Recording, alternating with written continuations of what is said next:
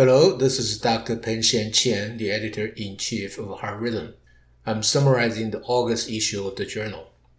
The editor's choice is an article titled Cardiovascular Exercise as a Treatment for Postural Orthostatic Tachycardia Syndrome, a Pragmatic Treatment Trial.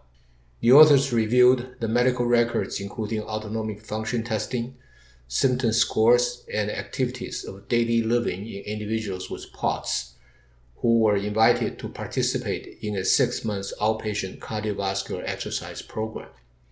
Among 77 invited, 48 participated and 43 of 77 of those completed. 29 of 77 did not participate and served as control group. After 6 months, 11 of 48 individuals in the treated group met heart rate criteria for POTS, compared with 27 of 29 in the control group. Supine and standing heart rates decreased in the treatment group compared with the control group. The frequency of syncope decreased in the treatment group. An improvement in the perceived quality of life scale was detected in the treated group compared with the control group. The authors conclude that an outpatient exercise protocol significantly improved cardiovascular function and quality of life in patients with POTS. Next is an article titled A Novel Ventricular Map of Electrograms Duration as a Method to Identify Areas of Slow Conduction for Ventricular Tachycardia Ablation, the VDOOM pilot study. Bipolar electrogram duration is indicative of local activation property, and if prolonged, is useful to discover areas of a slow conduction favoring arrhythmias. The authors aimed to create a map of electrogram duration during the VT and called it the VDOOM map, VEDOM. They performed a prospective study involving 30 patients. They found that 22 of 24 VTs, or 88%, were interrupted during the first RF delivery at the area with the longest electrogram duration. The authors conclude that a VDOOM map is highly accurate in defining a conductive vulnerable zone of the VT circuit. The longest electrogram duration within the isthmus is highly predictive of rapid VT termination at the first RF delivery. The next article is Electrical Storm in Patients with Left Ventricular Assist Devices, Risk Factors, Incidence, and Impact on Survival. This was an observational retrospective study of 730 patients. Among them, 78 or 10.7% developed electrical storm at a median of 269 days following surgery. 27 patients or 34.6% developed electrical storm within 30 days. Following electrical storm, 41% of patients died within a year. The authors conclude that the electrical storm occurs in 1 in 10 patients after LVAD and is associated with higher mortality. Risk factors for electrical storm include a history of ventricular arrhythmias, VT ablation, antiarrhythmic drug use, and a perioperative mechanical circulatory support. Optimal management of electrical storm surrounding LVAD implant remains uncertain. Next up is transvenous lead extraction in 1,000 patients guided by intra-procedural risk stratification without surgical backup. This is a single-center retrospective study of consecutive 1,000 patients who underwent elective transvenous lead extraction of a pacemaker or ICD lead for non-infectious indications. The risk of transvenous lead extraction is judged intra-procedurally. Transvenous lead extraction was successful in 914 patients, partially successful in 10, and failed in 76 patients. Only 1 patient developed intra-procedural cardiac tamponade requiring emergency pericardiocentesis. none of the patients developed hemothorax or required surgical intervention. The authors conclude that at experienced centers, intra-procedural risk stratification for transvenous lead extraction that avoids high-risk extraction techniques was successful in the majority of patients and can potentially help optimize the balance between efficacy, safety, and efficiency in lead extraction. The following article is titled "The Left Bundle Branch Pacing Compared to Left Ventricular Septal Myocardial Pacing Increases Interventricular Desynchrony but Accelerates Left Ventricular Lateral Wall Depolarization." The authors compare differences in ventricular depolarization between non-selective His bundle pacing, non-selective left bundle branch pacing, and LV septal pacing using ultra-high-frequency electrocardiography in 68 patients. They found that non-selective LBB pacing preserves physiological LV depolarization but increases interventricular electrical desynchrony. LV lateral wall depolarization during LV septal pacing is prolonged, but interventricular synchrony is preserved. If the most physiological pattern of LV activation is the goal of the implant procedure, then non-selective His bundle pacing and LBB pacing should be preferred over LV septal pacing because LV septal pacing results in slower LV lateral wall depolarization. Coming up next is sporadic high pacing and shock impedance on remote monitoring in hybrid implantable cardioverter defibrillator systems, clinical impact and management. Sporadic high impedance values without other anomalies detected by remote monitoring of hybrid cardiac implantable electronic device systems have been described recently. The clinical significance and related hazard of this phenomenon are not fully understood. The authors studied 92 patients receiving a hybrid ICD. Among them, 15 or 16.3% had high impedance alert on remote monitoring. Sporadic high impedance values were not associated with an adverse outcome or need for revision in all but one patient who had continuously increasing pacing thresholds due to lead microfracture. The authors conclude that in the absence of clear signs of lead fracture or connection issues, sporadic high pacing and shock impedance in hybrid implantable defibrillator systems can be safely managed by close follow-up. The next paper is device-related infection in de novo transvenous implantable cardioverter defibrillator Medicare patients. A retrospective cohort study was conducted using 100% Medicare administrative and claims data to identify patients who underwent de novo transvenous ICD implantation between July 2016 to December 2017. Among 26,000 patients, 519 or 1.9% developed an infection within 720 days post-implant, while more than half or 54% of infections occurred during the first 90 days. 16% of infections occurred after 365 days. Age less than 70 years, renal disease with dialysis, and complicated diabetes mellitus are predictors of infection. Next up is the electrophysiology studies for predicting atrial ventricular block in patients with syncope, a systemic review and meta-analysis. The authors searched various databases and found 10 reports containing 12 cohorts with 639 patients who met the inclusion criteria.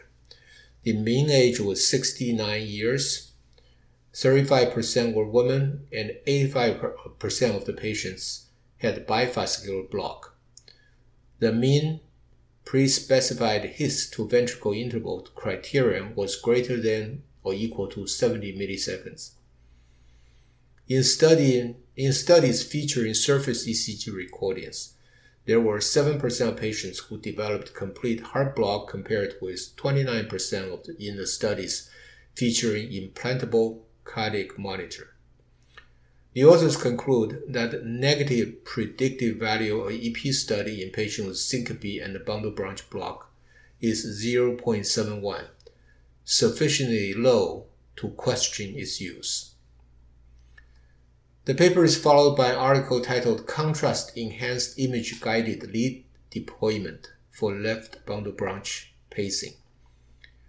Successful LBB pacing with a well-defined lead tip location by visualization of the tricuspid valve annulus in 20 patients was retrospectively analyzed to develop an image-guided technique to identify the LBB pacing target site. This technique was then prospectively tested in 60 patients who were randomized into two groups, one using the standard approach and the other using image-guided technique. The results show that the procedural and the fluoroscopic duration in the visualization group were significantly shorter than those in the standard group. The number of lead deployment attempts in the visualization group was lower than that in the standard group, and the proportion of left bundle branch potential recorded was higher. The authors conclude that using a visualization technique, the procedural and the fluoroscopic duration for LBB pacing implantation were significantly shortened with fewer lead repositioning attempts. The next article is titled Tumescent Local Anesthesia versus General Anesthesia for Subcutaneous Implantable Cardioverter Defibrillator Implantation. The authors performed a prospective, non-randomized controlled multicenter study of patients referred for SICD implantation. Tumescent local anesthesia was prepared using lidocaine, epinephrine, sodium bicarbonate, and sodium chloride. Results show that the in-room and the procedural times were significantly shorter with Tumescent local anesthesia. Pain was reported less frequently by patients who received Tumescent local anesthesia. The use of opiates was significantly reduced in patients receiving Tumescent local anesthesia. The authors conclude that Tumescent local anesthesia is an effective and safe alternative to general anesthesia in SICD implantation. Next up is scar channels in cardiac magnetic resonance to predict appropriate therapies in primary prevention.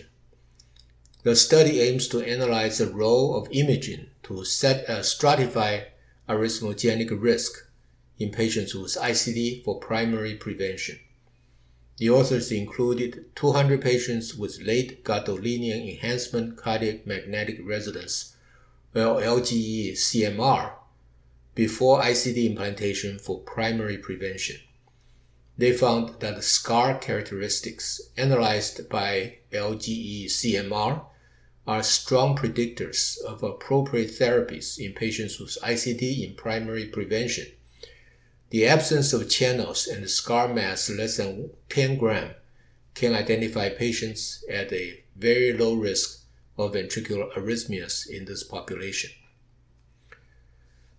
Coming up is utility of a cardiovascular implantable electronic device, or CIED, derived patient activity to predict clinical outcomes. Among 1,500 patients enrolled in the MEDIT RIT, CIED-derived patient activity was available in 1463, or 98%. Patients in the highest quintile of activity, or more active patients, had the highest rate of inappropriate therapy, 21% at 2 years as compared to 7 to 11% in the other 4 quintiles, a 1.75 times higher risk. However, patients with the lowest level of activity had 2.02 times higher risk of mortality and 82% higher risk of heart failure hospitalization. The authors conclude that high CIED-derived 30-day median patient activity predicted inappropriate therapy, while low patient activity predicted mortality and heart failure. Device-derived activity assessment could serve as a useful predictor of outcomes. The next paper is left axis deviation in patients with non-ischemic heart failure and left bundle branch block is a purely electrical phenomenon. 29 patients with non-ischemic cardiomyopathies and LBBB underwent non-invasive electrocardiographic imaging, or ECGI.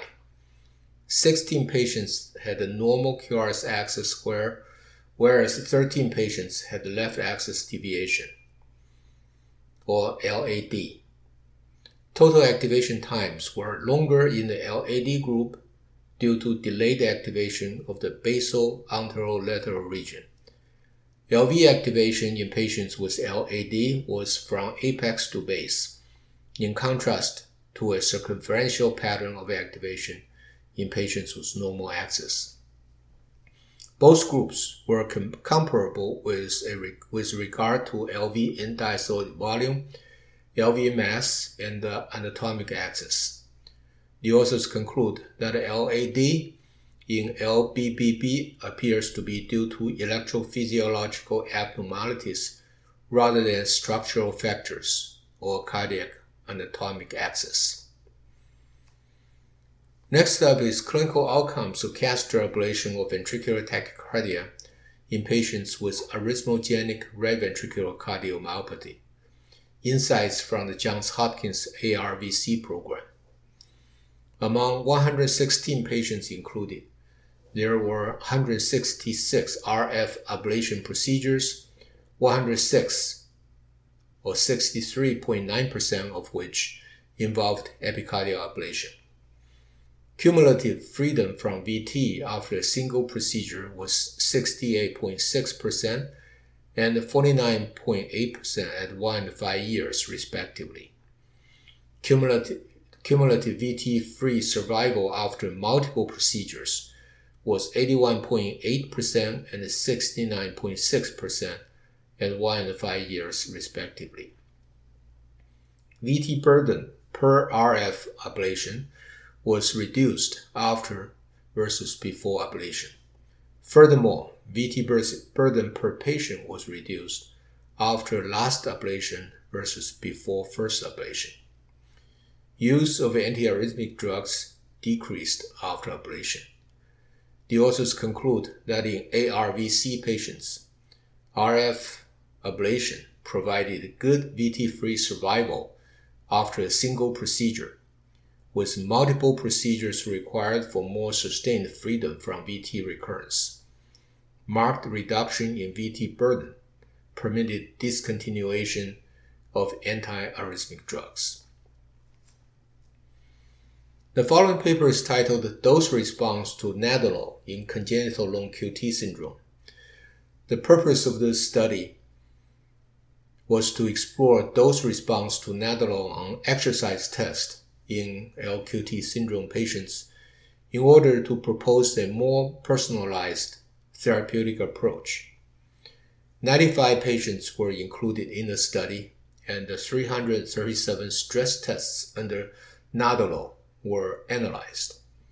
21 patients were over-responders, mostly LQT syndrome 1, and 20 were under-responders, mainly LQT syndrome type 2. 42 patients had at least 3 stress tests under Nadolol. There was a negative correlation between dose change and the percentage of age-predicted maximum heart rate change. In conclusion, this study demonstrated a major variability of dose response to Nadolol in patients with long QT syndrome, thus underlining the need for a tailored dosage for each patient. Individual analysis showed a relatively constant dose-response relationship, allowing guided dose adaptation after the first exercise test. Next up is arrhythmogenic mechanisms of acute obstructive respiratory events in a porcine model of drug-induced long QT. In sedated spontaneous breathing pigs, 75 seconds of intermittent negative upper airway pressure, or INAP, was applied to simulate obstructive respiratory events. Ventricular electromechanical coupling was determined by the electromechanical window. The authors found that whereas QT interval increased during and decreased after INAP, electromechanical window shortened progressively throughout INAP and post-INAP periods. Short electromechanical windows were associated with increased occurrence of PVCs, which were potentiated in Dophytili pigs. Administration of atenolol prevented post-INAP electromechanical window shortening and decreased occurrence of PVCs. The authors conclude that transient dissociation of ventricular electromechanical coupling during simulated obstructive respiratory events creates a dynamic ventricular arrhythmogenic substrate, which is sympathetically mediated and aggravated by drug-induced long QT. The following article is a novel pathologic role for galectin-3 in early disease stages of arrhythmogenic cardiomyopathy. Arrhythmogenic cardiomyopathy, or AC, is a myocardial disease due to desmosomal mutations whose pathogenesis is incompletely understood. RNA sequencing for differentially expressed genes was performed on the myocardium of transgenic mice, overexpressing the desmoglycin 2 N271S mutation before phenotype onset. Among 29 differentially expressed genes identified at early disease stages, lectin, galactoside binding soluble 3 gene, or GAL3, showed reduced cardiac expression in transgenic mice and in 3 ACE patients who suffered sudden cardiac death without overt structural remodeling. 4 rare missense variants of LGALS3 were identified in 5 human AC probands. These findings show that the GAL3 plays a crucial role in early arrhythmogenic cardiomyopathy onset through regulation of Wnt beta-catenin signaling and intercellular adhesion.